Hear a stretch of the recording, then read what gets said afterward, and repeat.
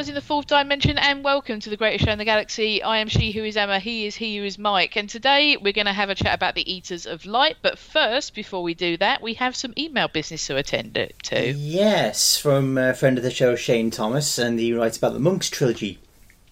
And he says, I largely agree with you both about the Monks trilogy. Extremists, the Pyramid at the End of the World, Lie of the Land was a big disappointment.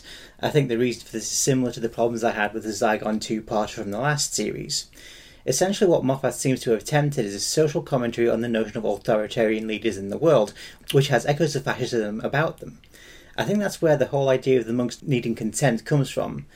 As much as we may hate it, people like Trump or Theresa May were elected by the people, and a lot of these dictatorial types, look at Zuma in South Africa, Duterte in the Philippines, or Erdogan in Turkey, want to give the idea that they are adored by their public, hence the monks wanting their consent to be out of love. This isn't a bad idea for a story, but to pull it off, you need to have a forensic knowledge of the subject you're commenting on. You basically need to be a political scientist, a sociologist, and fiction writer all at once. That's why something like The Thick of It worked so well. Armando Iannucci in his writing paper had a broad knowledge of the British political system to be able to satirise it. If you don't have this, your commentary becomes very shallow, two-dimensional, and won't resonate with the audience because it doesn't ring true. I suspect Moffat and his writers didn't know much about the current state of world politics beyond a few news reports. I say this because the Monks trilogy and the Zygon 2-parter, which was a thinly disguised commentary on terrorism, didn't do anything to educate or enlighten the audience on the specific issues. They don't appear to have any knowledge on these topics beyond what most of us already know, and need to be able to bring more to the table than that, otherwise any of us could do an equally bad job of writing these episodes. It also does a disservice to their actors, who are doing their very best to try and make this shoddy material work. One thing I hope Chris Chibnall will change his next series is to avoid directly using current events as inspiration for the episodes. If he doesn't avoid this, he's going to have to do a lot more research than just watch the 10 o'clock news. So thanks for that, Shane. Yeah, thanks for that, Shane. I mean, that's a really interesting perspective. Mm-hmm. And I think I agree with him up to a point, but I think as well what's limiting the commentary is this whole the family show notion. Yeah. I mean, to be frank, I think it's a problem to make a commentary on, like you say, some of these dictatorial people who are still elected. For example, Erdogan in Turkey and Duterte in the Philippines.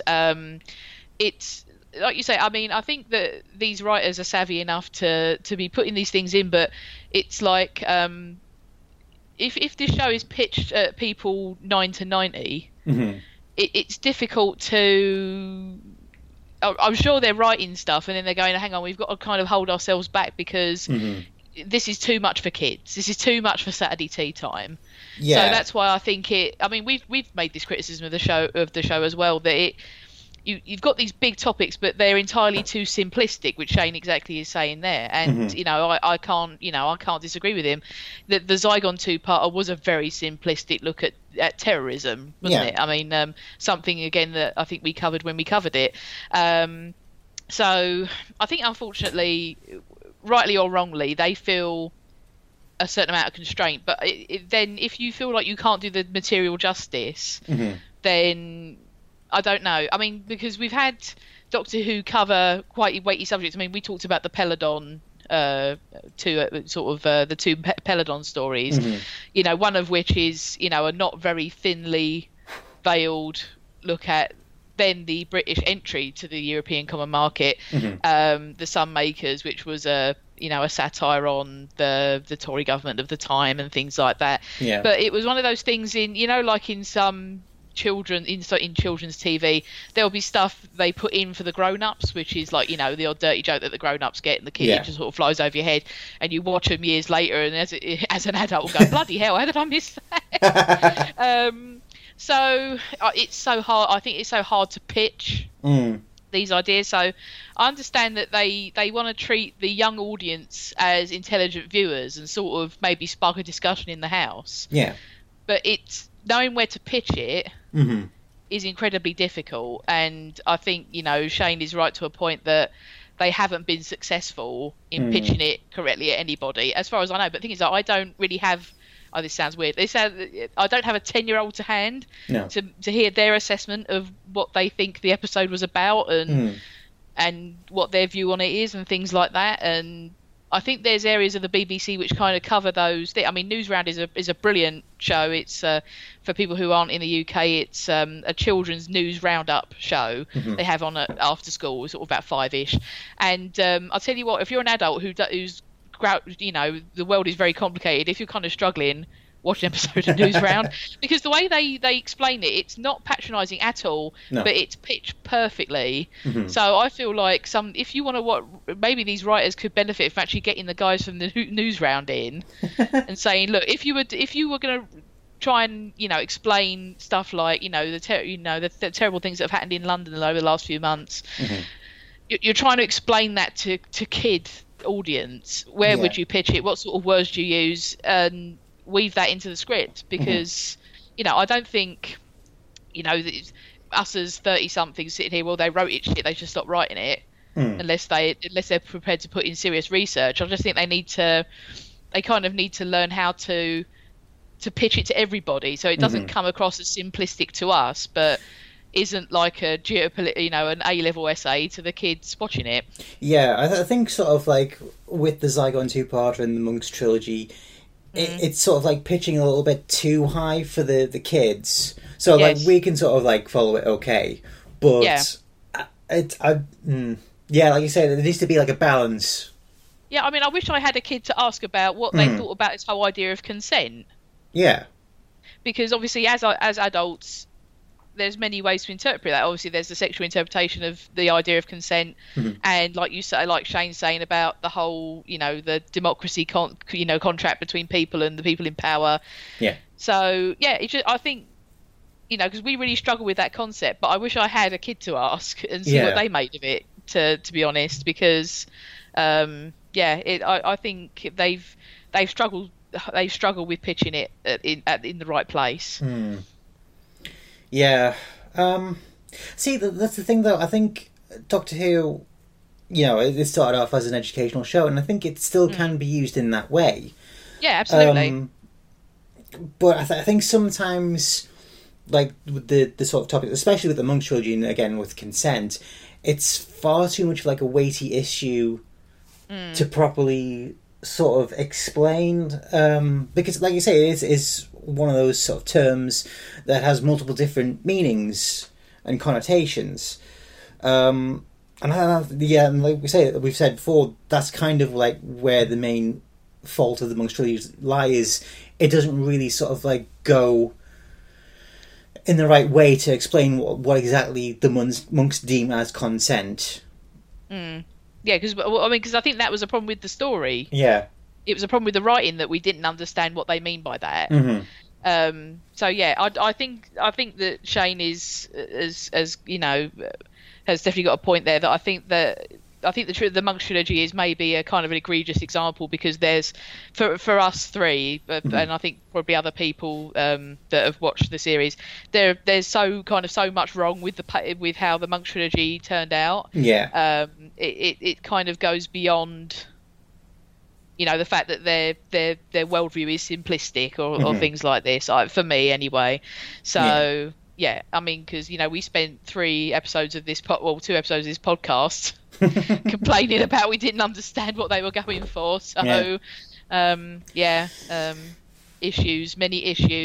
I mean, the thing is, I'm sort of just, as I'm sort of spitballing now, I'm just sort of thinking about how, because me and you, as well as Doctor Who and stuff, kind of grew up watching Star Trek Next Generation, and when they would do things like the moral question type episodes, like things like Data's personhood, or the episode of where Worf is paralyzed and wants to die, and wants to be allowed to die, and and things like and many episodes. I mean, I was watching that as a kid, 8, 9, 10, 11, and I mean, I don't know, I felt like it was kind of, I could watch it and understand the plot, but then when I went back to it as an older person, on rewatches and or watching them over and over again, you get more out of it as you get older. So I don't know. Maybe we should, they should go, rather than feel restrained by saying, okay, we've got a family audience,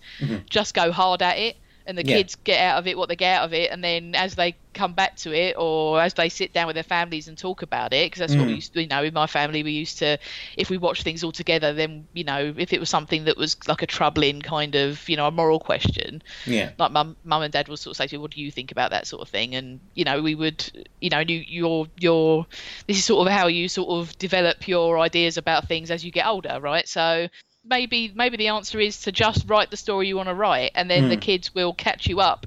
They will, rather than sort of go, well, this 8-year-old's not going to get this, so we've got to dumb it right down. I feel like, you've got to be able to trust the audience to go with it.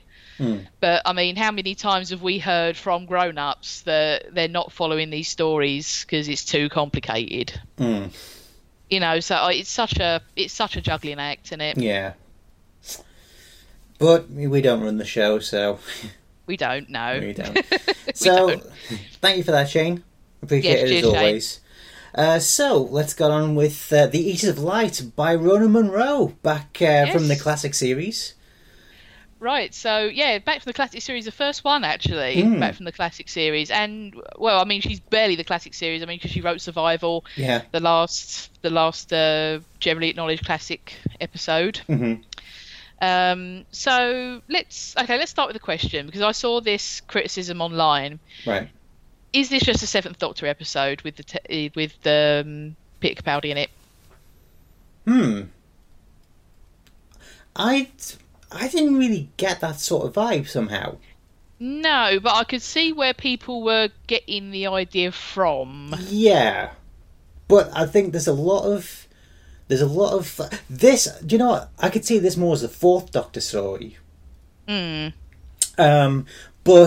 I think it was written well enough by Rona Munro. I think she got enough of a good handle on the 12th Doctor to make it like a proper his story, because you can't really see like 7 or 4 doing that bit where 12 Nardole is like surrounded by the Picts, and he says, "Do you hear that sound? That's the sound of my patients shattering into a billion tiny pieces." My favourite bit of the episode. Yeah, that was great, because you sort of like think when he sort of like looks up and like reaches his hand out, you think he's gonna like try and sort of like, I think it was in like The Girl Who Died, where he sort of like tries to like summon like the Norse superstitions and mythologies and that. You think he's going to try and do that, but no, he just goes proper full on Scottish. Yeah. No, I did enjoy that, because I thought, again, he was like exactly like you. I thought he was going to try and tend to be some sort of deity, but no, he's just saying that, no, I'm pissed off with you lot now. Because I do quite like this approach that you get, that the Doctor's been in this case scenario so many times, he's kind of skipping ahead to all the rather than trying to ingratiate himself with the tribe or pretend to be a deity or do any of this. He's like, right, now I'm pissed off with all of you lot already, and I've only been here 2 minutes. Yeah. But like you say, I think it's a really astute observation of yours, actually, that it's more Fourth Doctor-ish, because the whole idea of being surrounded, but I mean, like, you can definitely see the Fourth Doctor was in this situation. Take the Swampies, for example, from Kroll. Sort of being surrounded by primitive, inverted commas, people, literally, and then kind of bamboozling them and chucking the popcorn into the fire and running away. I mean, you can see him with offering a load of jelly babies around and just sort of talking until everybody kind of ends up going along with him. I mean, that's very Fourth Doctor-ish. I would say that there was a touch of the Seventh Doctor's kind of mysterious man about him. Oh, yeah. Yeah. But I think that's generally Peter Capaldi's portrayal anyway. Yeah, and also it's like Murray Gold's score. We don't really talk much about Murray Gold's like music on the show, but there was a few sort of like bits where he's sort of like flirting with like the score from Survival as well, like with especially like the guitars. So that was nice. But I could say this could easily like go either way, but I think Rona Munro just like went flat out Scottish and just wrote for 12. Yeah, I think she absolutely did. Yeah, I've got to say, if I had to give you a criticism of this episode, sort of up the top, I would say this is maybe the most generic Monster of the Week Doctor Who show we've had for quite some time. Yeah, but I quite like the design of the Eater of Light. It was okay, wasn't it? I it didn't get to do much, yes, but no. I quite like the fact that, it could have just been some bloke in some prosthetics. They actually went for a proper quadrupedal beast. You know, so I'll give them points for that. And they did use it quite sparingly because the CGI was still a little bit wonky, but you know, you never really got that great a view of it until like near the end. And okay, yeah, some people were complaining they got defeated a bit too easy, but in a way, I kind of feel like that's all right because it's an animal. You know, it's not like a Cyberman or a Dalek where it's got like a rational thought process and go, oh, hang on, I'm being lured into a trap here. It's just going purely off instinct, and you know, and like the Doctor says several times in the episode, it's wounded, it's hungry, it's angry. So yeah, it's going to obviously have its base sort of urges. So yeah, it was pretty easy to corral because it's an animal. So, well, I mean, you know, it's that thing of Blink. It's a singular, weakened weeping angel. Yeah, it's kind of the same idea with this, in that it's just one single weakened animal. I want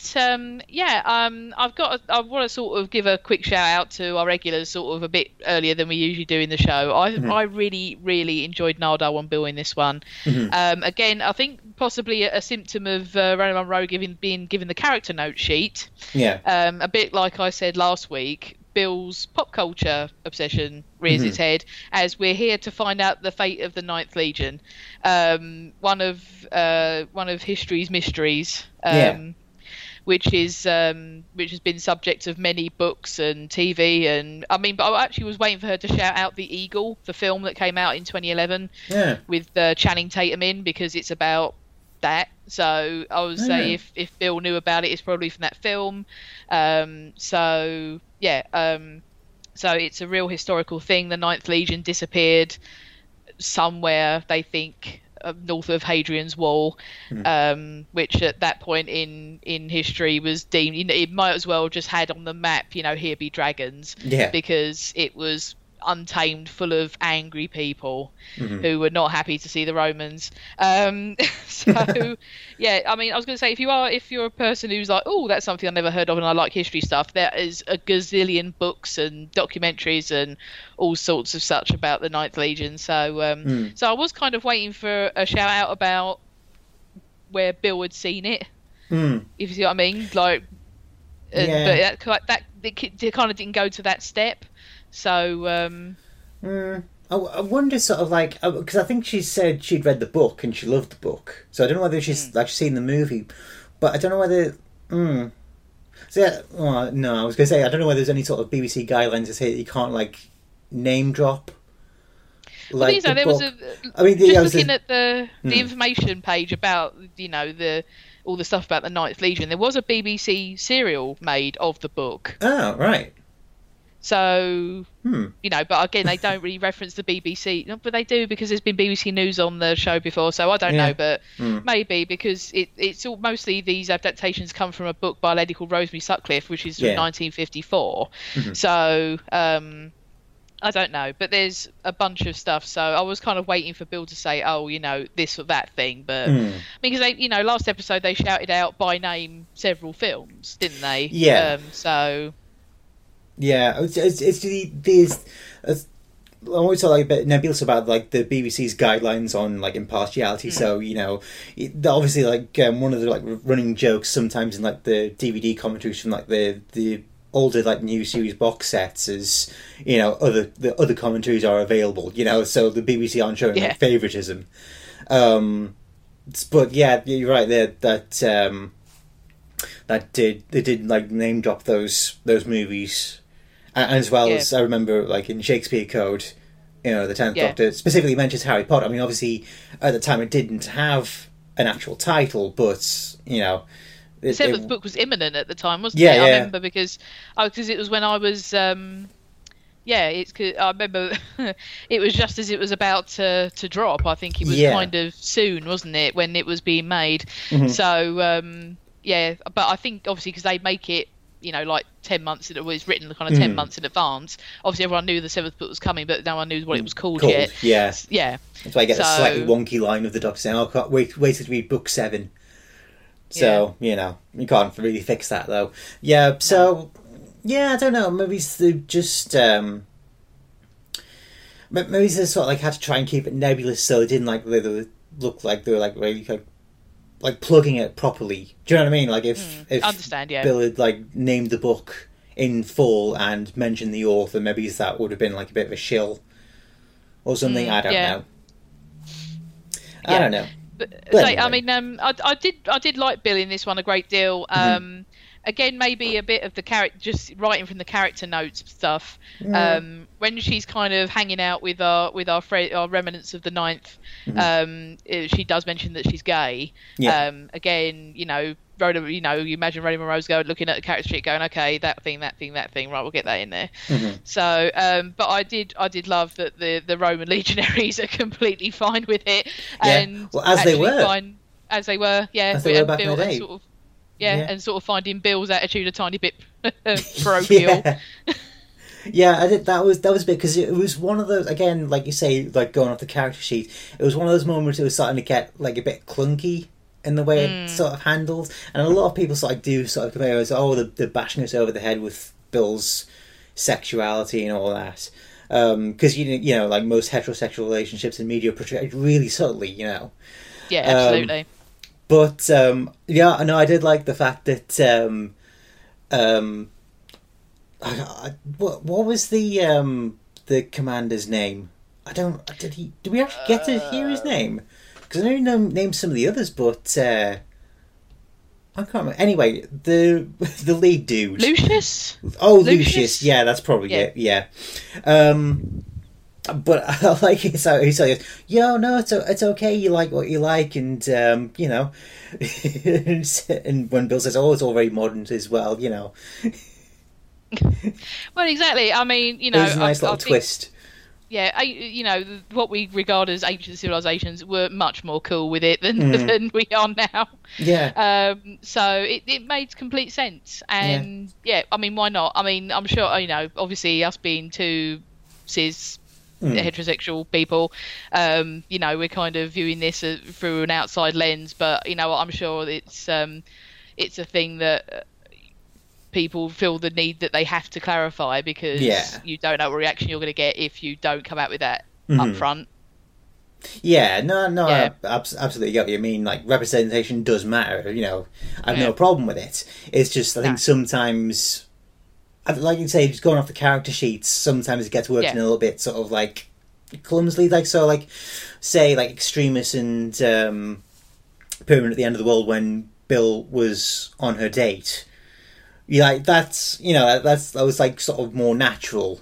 But I mean, obviously, also, you know, Bill's sort of assuming that Lucius is coming on to her, and he probably is as well, because, you know, it's clearly. Well, his dialogue implies he's bisexual.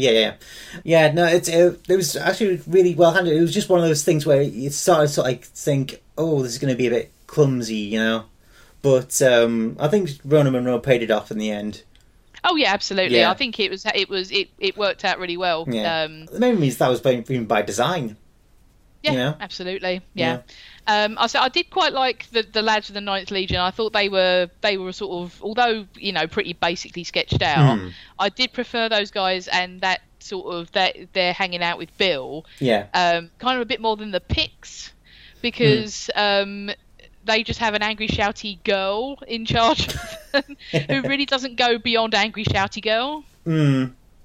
And, you know, she has that one kind of hanger-on who's angry, shouty girl's kind of, you know, like I say, is kind of second in command. And then brother, a lot of... I think so. And then a lot of people with blue drawn on their face. And that's about it. Yeah, so you say you nitpicking then? Oh, how long have you been waiting to say that? Has it been all day? Yeah. Oh, okay. Sorry, I had to get that out there. Oh, good. It was a good one. It's a good one.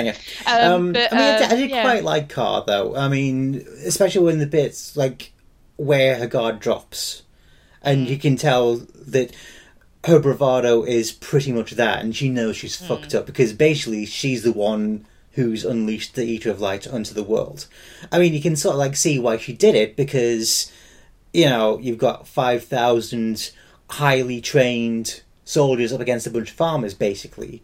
You know, technically speaking, they shouldn't stand a chance, but because they've got the guard dog in the attic, like the doctor says, you know, desperate times and all that, but unfortunately it's come back and bitten her.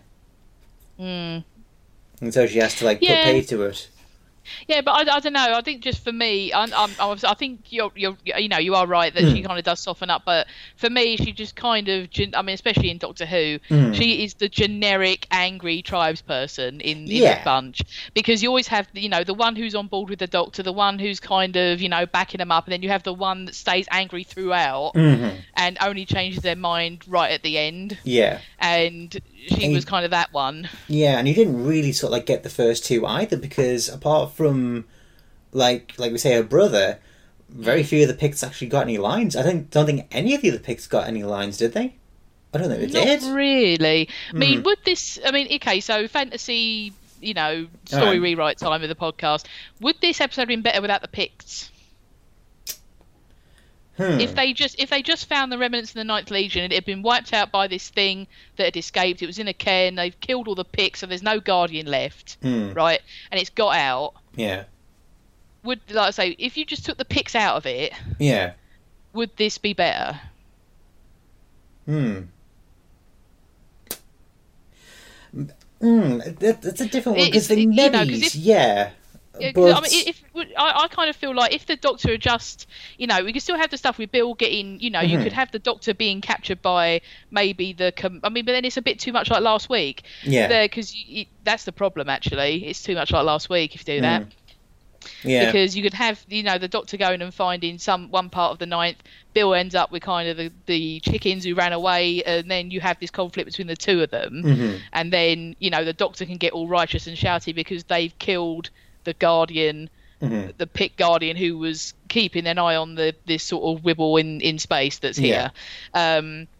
Because because I found the Picts entirely generic, and just there to cause a problem, and for the Doctor to talk to. I don't know. Because I was sort of I was much more into the guys that Bill was hanging out with, and kind of found them more engaging.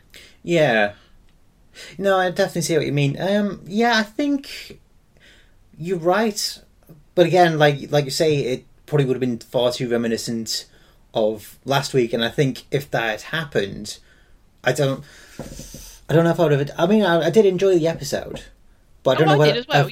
I don't know if I think although the Picts are sort of very sort of loosely sketched. I mean, as are the Romans, but I think having the Picts there, give it a slightly different flavour. I think it needs something else to sort of differentiate itself from Empress of Mars. I mean, obviously, Rona Munro and Mark Gatiss were hardly to be swapping notes back and forth. But I think here's a question for you, actually. Right, go for it. Do you think this episode should have been a little bit earlier in the series? Yeah, I was just thinking that. So what if this was episode 3 or 4? Yeah. Because then, or maybe even episode 2, because then it's a bit more getting to know Bill and, well, I mean, the thing is, you can't put it in episode 2 because then that's too much in the past. Yeah. Because I wouldn't want to move, Thin Ice? Yeah, I wouldn't want to move Thin Ice. Maybe swap this and Knock Knock. Yeah. I mean, I don't think it's too late in the day for Knock Knock to be here. Actually, in the episode's 10 slot. Yeah. I mean, I think you could definitely do that. But then you'd have to cut out Missy at the end, though. Then you have to cut out Missy at the end. Yeah. So that is a problem, but but it's kind of easily done, really. Yeah, I think you could fiddle with it sufficiently that you could you could make it work, I think. Yeah, because I mean, it's just the what sort of brought that up in my mind was that obviously the fact that Nardol's mentioning the vault. I mean, obviously, he would assume that Missy's gotten put back in since Empress of Mars, but also it was Bill's bit where she realised that the TARDIS automatically translates any languages, because although maybe he's, because obviously you have Oxygen, where you have because she hasn't really met any sort of aliens until Oxygen, where you had the blue dude, right? Yeah. So it kind of makes sense for her to have this realization now, because she might just assume when in Oxygen that everybody there just spoke English, but here where she knows the Roman soldier would speak Latin, then it sort of clicks. So some people were saying why did it take us so long to realise till now? But with the events of Oxygen and all that, and the fact that again Bill really hasn't had that many trips in the TARDIS in this series. No, she hasn't really. So it sort of makes sense that now she's in a situation where she would realise that something's happening, because obviously because the Centurion would speak Latin. Yeah. Then she would realise that the TARDIS auto-translates things. So in a way, there's a lot of elements where this would be better suited earlier in the series, but at the same time, this could be sort of placed anywhere, really. It really could, yeah. It just seems a bit egregious because, we're in the final third of the series now. Final quarter, even. Final quarter, yeah. Well, I'll say it's the final countdown now. I mean, Sorry. So, yeah, I mean, unfortunately, I think even if you go back to any Companion's first series, you get things like this. I mean, let's look at things like, what do you call it? Oh, bloody brain, please work. The one with Sophia Miles in it. Why don't... Oh, Girl in the Fireplace. Girl in the Fireplace, right, yes. Yeah. So if you look at things like Girl in the Fireplace, and you look at the previous episode, the relationship with Mickey and Rose is all to cock, because Stephen Moffat had no idea that's where the story was going to go. Yeah. So in Girl in the Fireplace, their relationship is fine, whereas the previous episode is really not. So that's what, if you really want a sort of a big sort of sore thumb example. Yeah.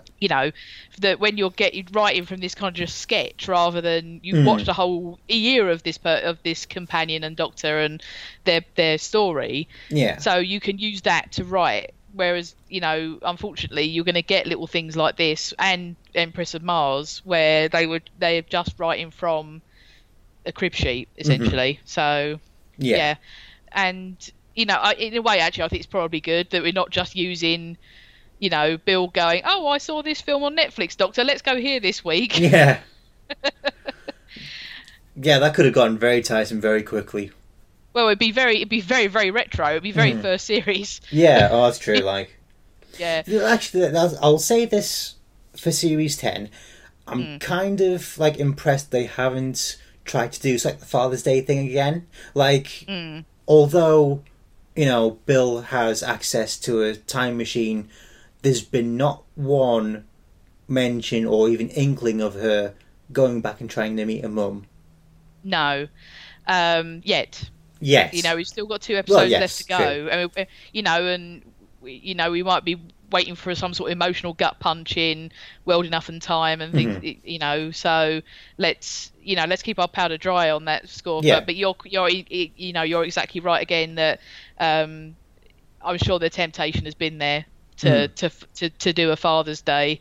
But yeah, I've got to say that, I mean, something that we've sort of brought up before, although I love Bill as a companion, she's been her backstory is so weird, and the way that they're using it is mad strange to me, because every other companion that we've had so far, right? Yeah. We've had backstory for them, and we've had a glimpse into their lives, and their lives come into the show and are part of the plot.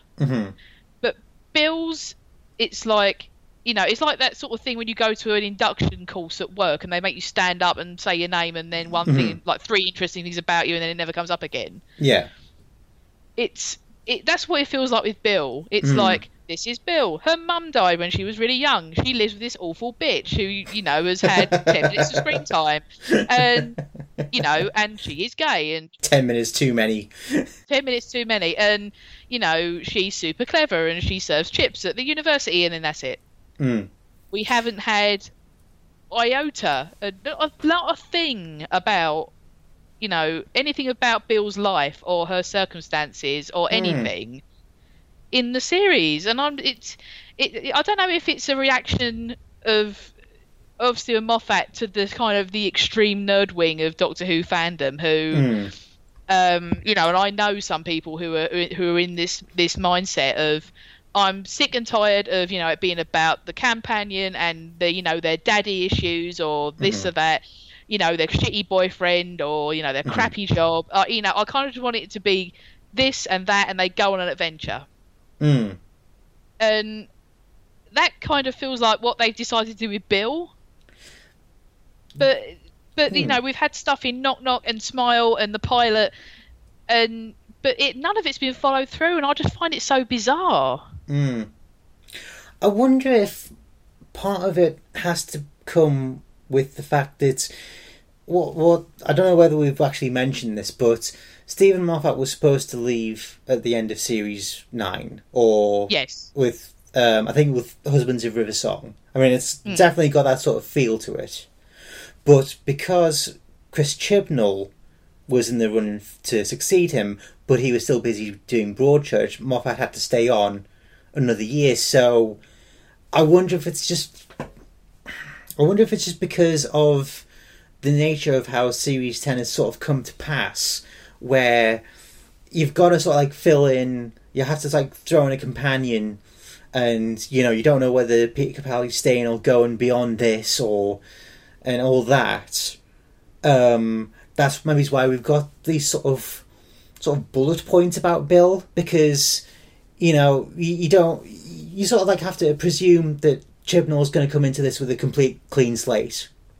Yeah. So the question is, do you want to get people attached to a companion if they're only going to stick around for 1 year? I mean, yeah, I have a feeling that Bill might, although, you know, Pearl Mackie's been brilliant, I'm kind of worried that she might end up sort of being kind of like Martha 2.0.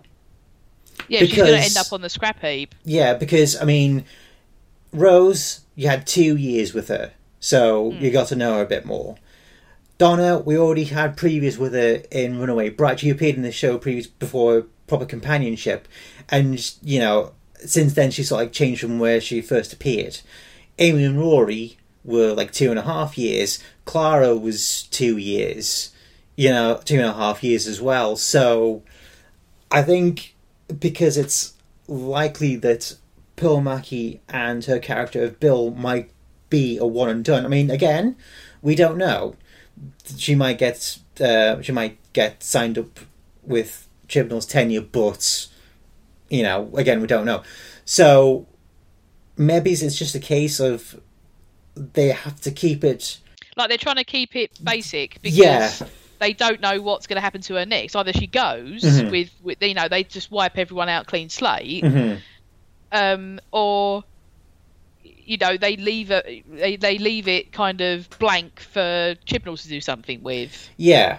I mean, the thing is, though, Martha had her family, and you know, had the stuff about her job, and obviously, but I think a lot of the problem with Martha is that she was the rebound. Yeah, that's true. She was the rebound girlfriend after Rose. So, you know, obviously Martha doesn't have that baggage because the 12th Doctor doesn't remember Clara. Yeah. So we haven't got that whole big dump of stuff with, you know, having to carry that weight. Yeah, that's true. But I just feel, you know, I think because we talked about this in Lie Than Land, because the mum stuff doesn't pay off. Because we haven't had that journey with her. Yeah. Because, like I say, apart from Mum died when she was young, nothing else. Yeah.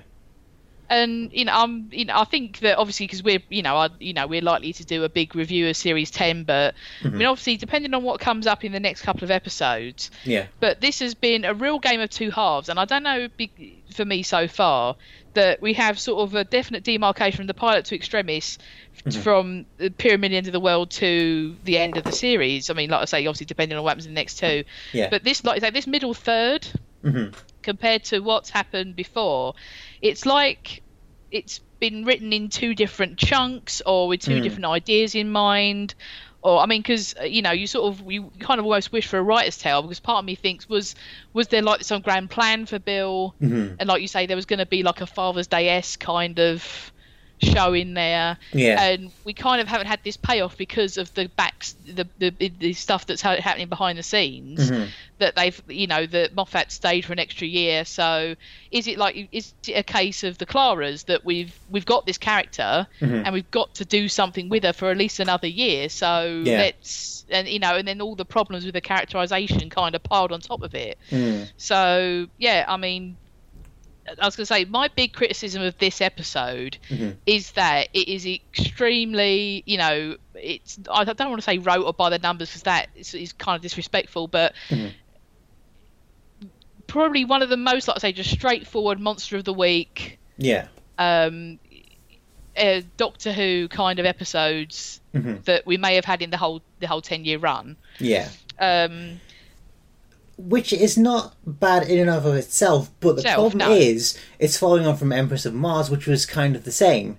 So I think the problem is the just back to back. So I think it sort of suffers because it's so much like the one that was before it. I think that's why I say I wonder whether this should have been placed in a different spot in the series. So like at if least you swap this with Smile or something. Yeah, so if something like breaks them up or separates them out between, or something like if you bookended like the Monks trilogy with Empress of Mars and Eaters of Light, and then that's like crowbar separation, then it doesn't feel as rote. Do you know what I mean? Yeah, I mean, I think for me, the character stuff kind of, and the 12th Doctor kind of elevate kind of a pretty, like I say, a pretty basic episode, because like I say, you don't, I mean, although I've sort of enjoyed the Ninth Legion bits, you don't really get to know these lads very much. No.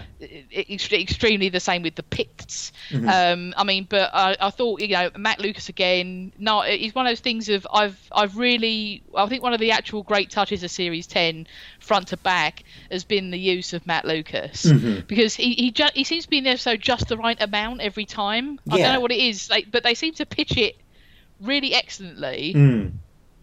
Sort of every episode he's been in, it's not been too much or not enough, if you see what I mean. It's been kind of Matt Lucas is pretty prolific on sort of British television, really, isn't it? So one would assume that they've watched stuff like Shooting Stars and Come Fly With Me and all of his other body of work, so they might have an idea of how much is too much.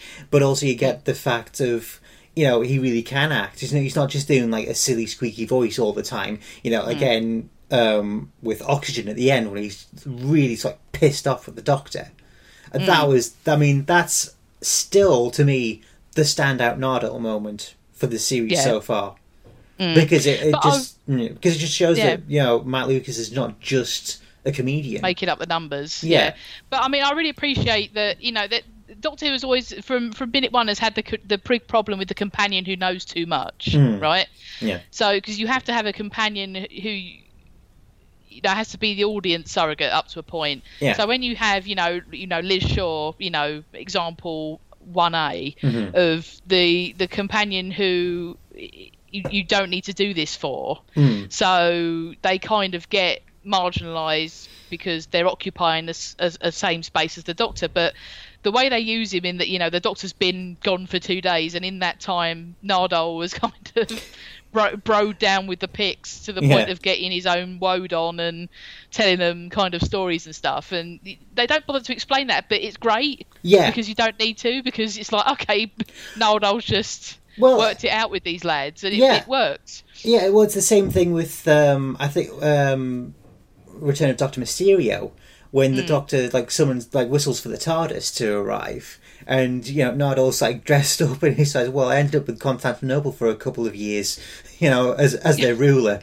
Or something. It's the sort of thing you can actually see him doing. It's sort of it's sort of an established sort of trait of his somehow. But I mean, I think it solves that companion who knows too much problem really well, because it kind of gives you a handy shortcut in places that it saves you 5 minutes of the Doctor having to do that. He's sort of the middleman, really. He is, he's not broaching the levels of technobabble that the Doctor would come up with, but at the same time he knows a bit more than the human companion, because he's been around a bit, not as much as the Doctor. So In a way, that's but enough that he goes out of the TARDIS in his gym jams. That he's not bothered to that point. Yeah, yeah. But yeah, I mean, I think that it's all of the episodes, no matter what our criticism, even the ones we haven't really liked, he's been a real strong point in it. I mean, my concerns about Bill's character aside, Pearl Mackie's performance is good enough that you don't care. Yeah. I mean, especially like the bit when she's like trying to like rally the Legionnaires, the Centurions. She would really Legionnaires, I suppose, but never mind. When she says, if you come with me, I can't promise that you all won't die, but at least you won't be down in a hole in the ground. Like, that bit was really great, and I mean, it's absolute shout out to Bill Mackie. She really does like sell it. She's not like standing up on a rock and going, let's do this thing. She's going, look, here's the score. Yeah, she's being real. Being real. Yeah, and I really appreciate that. I mean, you kind of get this, especially in Modern Who, this kind of idea of the companion kind of taking on Doctor traits, and that's one example of her sort of. You can see her sort of chewing it over and then going, okay, this is what I need to do to kind of get out of this cave, and we'll need to do something else. But again, Peter Capaldi, great as always. Yeah. I wonder if we're setting up a bit for next episode where the Doctor's unending boner for self-sacrifice reveals itself here again, as he prepares to spend another gazillion years standing at a gate, which he decided not to do but wants to take on with this lot because I don't know, the Doctor. That bit was sort of a bit sort of weird because I was just like assuming they would just find a way to like just collapse the portal or whatever, but the fact that he was going to sort of like just go and stand in the rift and fight off the Eaters for the rest of his days, I thought it was a bit sort of like. It was sort of like out of left field a bit. You know what I mean? I don't like. Yeah, there's another thing you're supposed to be guarding forever, mate. Yeah. You can't do two. Yeah, but I suppose really we should get on to like the last 5-10 minutes of the show, where we get Missy back. Yeah. An extended kind of ending piece, which I was quite surprised by, actually. Yeah. One thing that sort of like. I don't know if it's necessarily criticism, but it does sort of like stand out for me is when the Doctor's like sort of saying, that's the problem with hope. It's hard to resist, and he's contemplating whether they become friends again. So clearly he doesn't quite trust her that well, but he trusts her enough to leave her on board the TARDIS where she can do some basic maintenance. What happened the last time the Master had access to the Doctor's TARDIS? Oh wait, the paradox machine. Yeah, but you know what made me think of? What's that? Screamer Shalka. That's true. Because it's, in that, the Master is basically being kept as, a repairman for the TARDIS as the Doctor tries to rehabilitate him or keep him, contained. That's true, yes. So, once again, the kind of Into Who years, weird things get referenced above everything else. Yeah, I forgot about Screamer the Shalka, actually. Everybody does. Yeah. Poor old Shalka. Yeah. But it just seems a bit. I mean, it does make sense because that was what the 10th Doctor was planning to do with the Master originally, anyway. Yes. Keep him on board the TARDIS, and at least there, I don't know. Maybe it's like the Doctor feels a bit better about keeping Missy inside the TARDIS rather than just in the vault, even though like, the vault's pretty secure. Yeah. Like, at least if he keeps her in the TARDIS, at least it's like he's playing on his terms. And not the terms of, the group of priests or whoever they were who demanded he execute her. Do you know what I mean? Yeah. But, I mean, obviously it made more sense with the 10th Doctor because he truly thought that, there's basically you and me, mate, and there's no one else. Yeah. But, I mean, the 12th Doctor knows that isn't the case up to a point. So, that kind of... I don't know, because you could sort of frame it as there's kind of no Time Lord like him... other than the Master. Yeah. That you kind of get the impression that, the Time Lords are kind of so insular that, the Doctor and the Master... Yeah.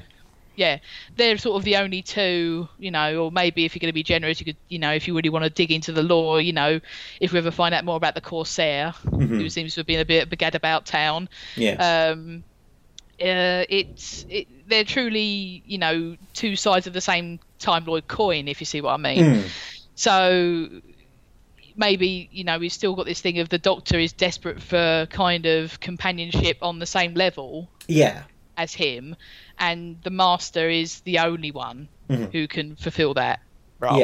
Yeah. So, but I mean, again, that sort of weird chemistry between him and Michelle Gomez. I'm so into it. Yeah. So yeah, more of that. Yeah. I'm down. Part of me is like, ooh, wouldn't it have been nice if we just had a two-hander between them two? Yeah, that would have been interesting, just to see like how well, like, if Missy is legit about sort of going straight, like how well she can keep to the straight and narrow path, as it were.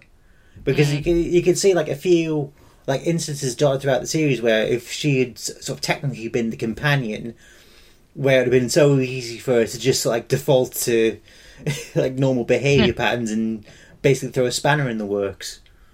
Yeah, well, so isn't it interesting in that regard that, I mean, they sort of, for Missy, they've been treating her like an addict, right? This whole thing of her, like, she's going cold turkey from being a baddie, in that it's like an addiction. And as she sort of spends longer and longer not doing the usual things, her realisation of her conscience has kind of woken up again, and the realisation of the things she's done, and she's crying about it and things like that. I describe the Doctor as an addict also. Yeah.